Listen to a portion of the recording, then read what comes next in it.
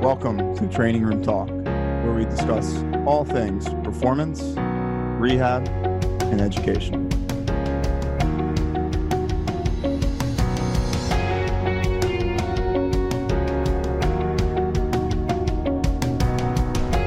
Hello everyone, welcome back to Training Room Talk. We have a special treat for you today. It's just going to be myself, Dr. John Herding, with Dr. Nick Perugini. Hey guys, excited to be here. Oh, it's going to be awesome. Today we're going to talk about planes of motion, and I'll explain to you what that is. But basically, there's three planes of motion in the body. There's the sagittal plane, which is the plane of motion that's front to back. There's the frontal plane, which is the plane of motion that is side to side. And there is the transverse plane, which is the plane of motion that is rotational, so rotating to the right or to the left.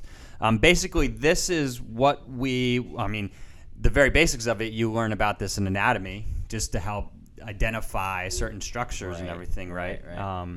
And then moving forward, as you move into, it's a key tenet in some of our kinesiology classes as we get into movement, and at the very basic level is what plane of motion is this muscle providing movement in, right? And that's the basics of like our kinesiology or movement courses. But then as you start to think about programming and rehabilitation programs, performance programs, you can see it gets much more complicated than just thinking about front to back, side to side, and rotational type movements. Nick, do you want to talk about maybe how how it starts to get a little bit more complicated, and then we can feed that right into like how we place the planes of motion into our particular programming philosophies and techniques? Yeah, would love to. I think to make it easy today, maybe we'll just talk about it's like some exercise progression with maybe someone who is experiencing some kind of low back pain, for example. So generally when we think of starting someone out, there's a few concepts that we want to teach and have someone be able to perform and be competent at that. And generally that starts with the sagittal plane. And one of the things that we're looking at there is can someone control or resist extension, right? And what that may look like for someone is maybe like a supine dead bug, even just a plank. And generally, we're gonna get someone to be able to control those forces again in the sagittal plane, and we're looking at using some of our just abdominal muscles to work in the sagittal plane there, using some of our hamstring muscles to work in the sagittal plane, and that's generally going to be a good starting point, right? We're not talking about rotation or moving side to side, but just generally looking at, hey, can we control this forward to back motion? From there, then we can kind of step it up and maybe let's look at resisting some side to side or frontal plane forces. So when we start looking at frontal plane, maybe we even start looking at getting our lower body involved, how muscles on the side and on the inside of our hips are controlling forces. So we may be cueing at times to work on lateral hip muscles or the muscles on the inside of our body. And once we've done that, we can progress to kind of incorporating the full body into a rotational aspect. John, do you have anything to add on top of kind of that just general progression from sagittal to frontal to transverse? Yeah, I think you mentioned a couple things there, Nick. First, I'll touch on that, where the sagittal plane can be a tell of kind of where the central nervous system is, in my opinion. It can, if someone is what we would classify as overextended, they might have this higher neural drive for performance, or to, maybe they're not responding to stress as well as they should have, as esoteric as that sounds. But so to me, if someone comes in here with this highly sagittalized process of movement where their ribs are way up, elevated and flared, they have this huge anterior pelvic tilt or increased lordosis, and they have trouble just kind of bringing themselves, their ribs down and their hips underneath them, and fully exhaling, then there might need to be some other interventions and there might be some extenuating circumstances that are going to affect their movement patterns. Right. And I think you're looking at that sagittal control first. As they start to get that, and think, guys, we're thinking inside out. So we're thinking we need, in our philosophy, you need to set a foundation of good axial skeleton control and axial skeleton position with your rib cage, with your pelvis, so that your appendicular skeleton, your extremities, can have a good foundation and a good position off of which to move. So you're thinking sagittal plane systemically, and then from there, as you start to get that, then you start to maybe get a little bit of frontal plane lower body control, because you need to control frontal plane in gait, so your hips don't pop out to the side as you take a step as your foot's being placed down into stance. And then on top of that, you're putting a transverse plane torso or rib cage, because your arm swing does impact how your foot strikes the ground, how you move through the phases of gait. And so transverse plane is rib cage and arms rotating you onto your stance leg in gait. So it's this progression of layers of sagittal plane systemically, then maybe frontal plane lower extremity to put a transverse plane upper extremity on top of that. But that being said, everything's what we would call triplanar, that involves all three planes of motion. I can't just say we need frontal plane lower extremity, because you need frontal and transverse plane and sagittal plane lower extremity to control like gait, which turns into the basis of most everything that we're thinking about in our rehab and performance programs.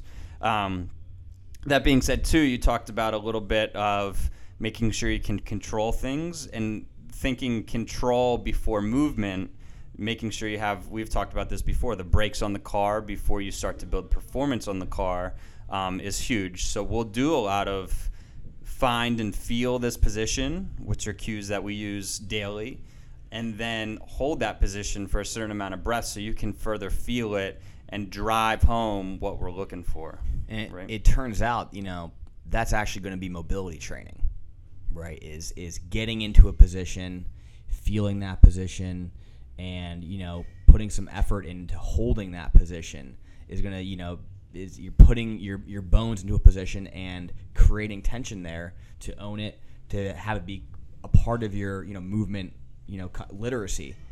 Yeah, exactly. So mobility is based on joint position, right? So everybody out there that feels like every day when they go to the gym, they have to hit the same spots with the foam roller, they have to do the same hip mobilizations before they squat, and they've been doing it for weeks, months, or years, and it's never getting better, but they're just kind of maintaining by hitting it every time they squat, then let's do something else. Let's figure out a different way that we can find position so you don't have to hit the same things every day and just kind of continue to maintain. Let's help you through the deficit so that it's actually more beneficial and you're not wasting time doing these things, right? Yeah. So back to the planes of motion. We've kind of discussed working through from sagittal to frontal to transverse.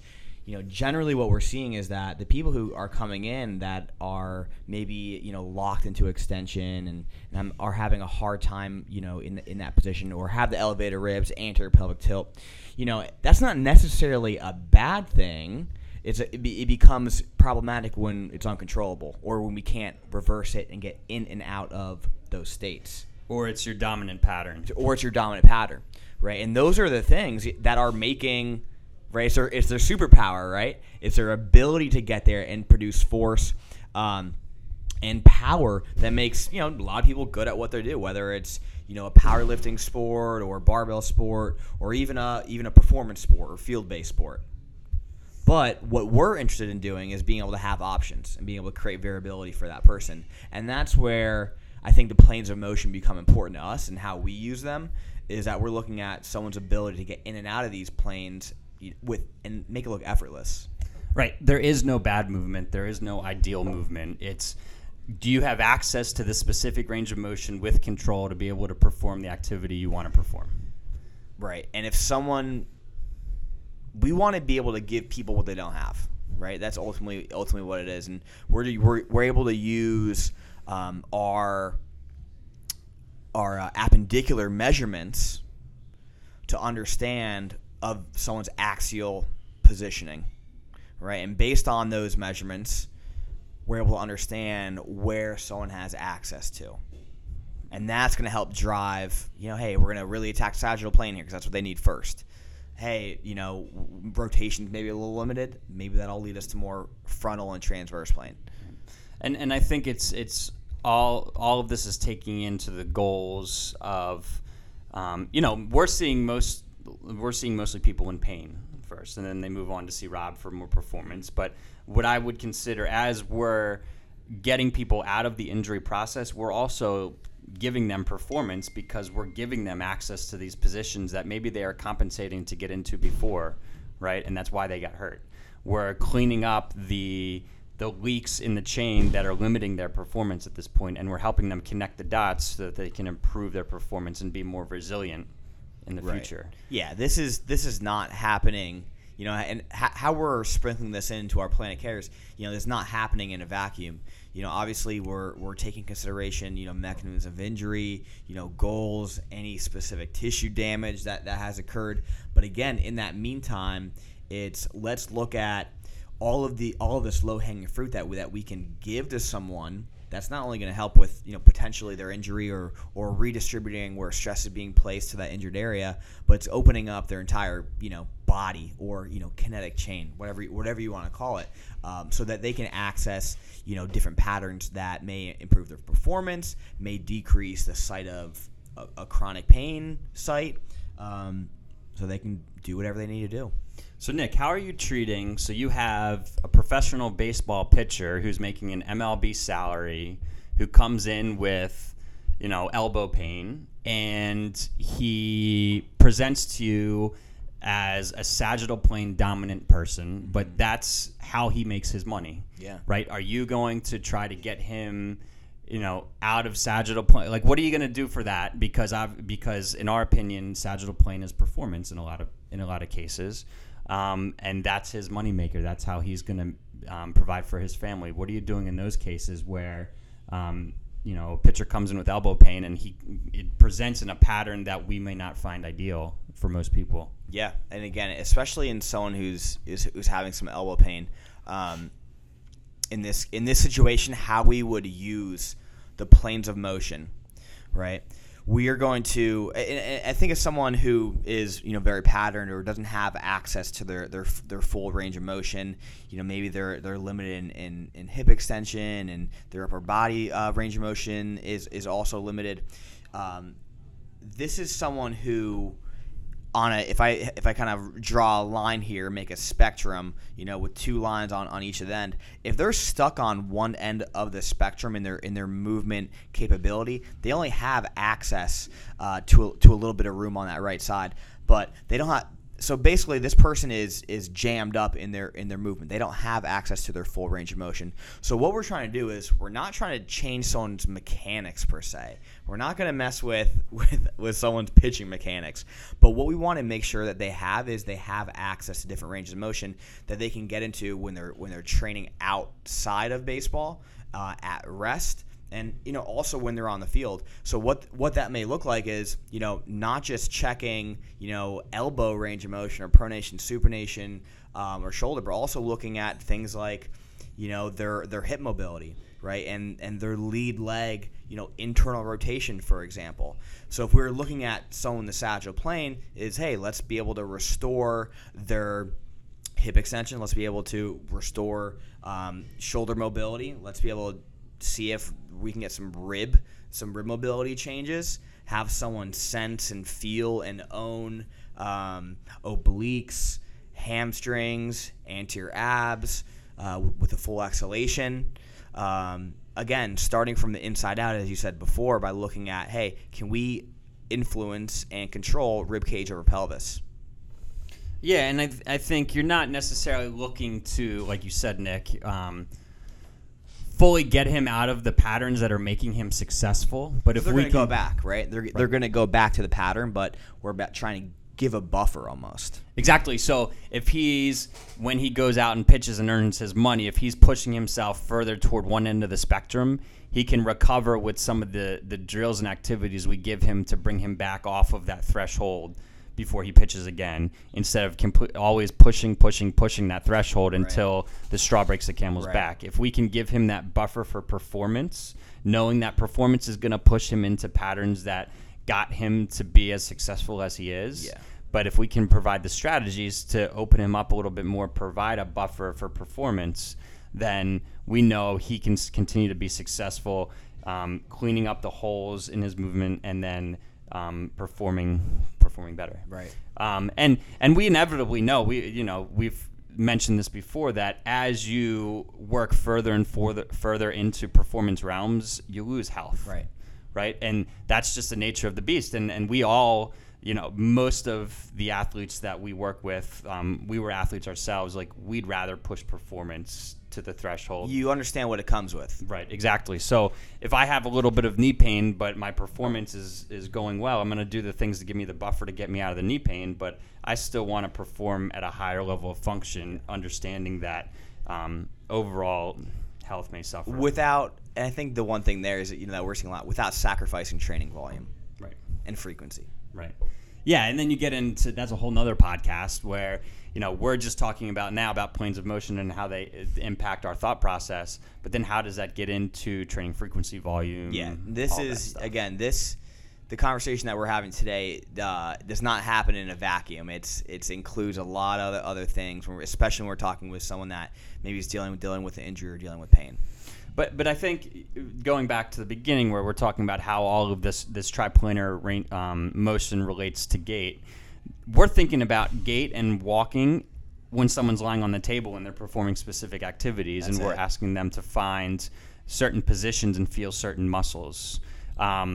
This isn't typical rehab programs that lie on your side and raise your leg up straight. Like, there's no thought process into multiple planes of motion, how it relates to what happens when you get off the table, and how that relates to overall kinetic change, so total body, position, movement, and control. Right.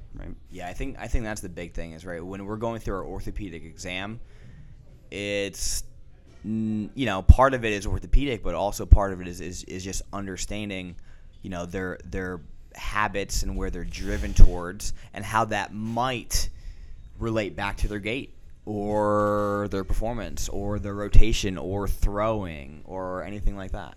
And even as we sit here and talk about planes of motion, the body doesn't know planes of motion. The body doesn't understand specific muscles, but we're thinking this to try to break it down and make things easier in our heads. But invariably, as I get further along into this profession, understanding the body doesn't separate all of this stuff.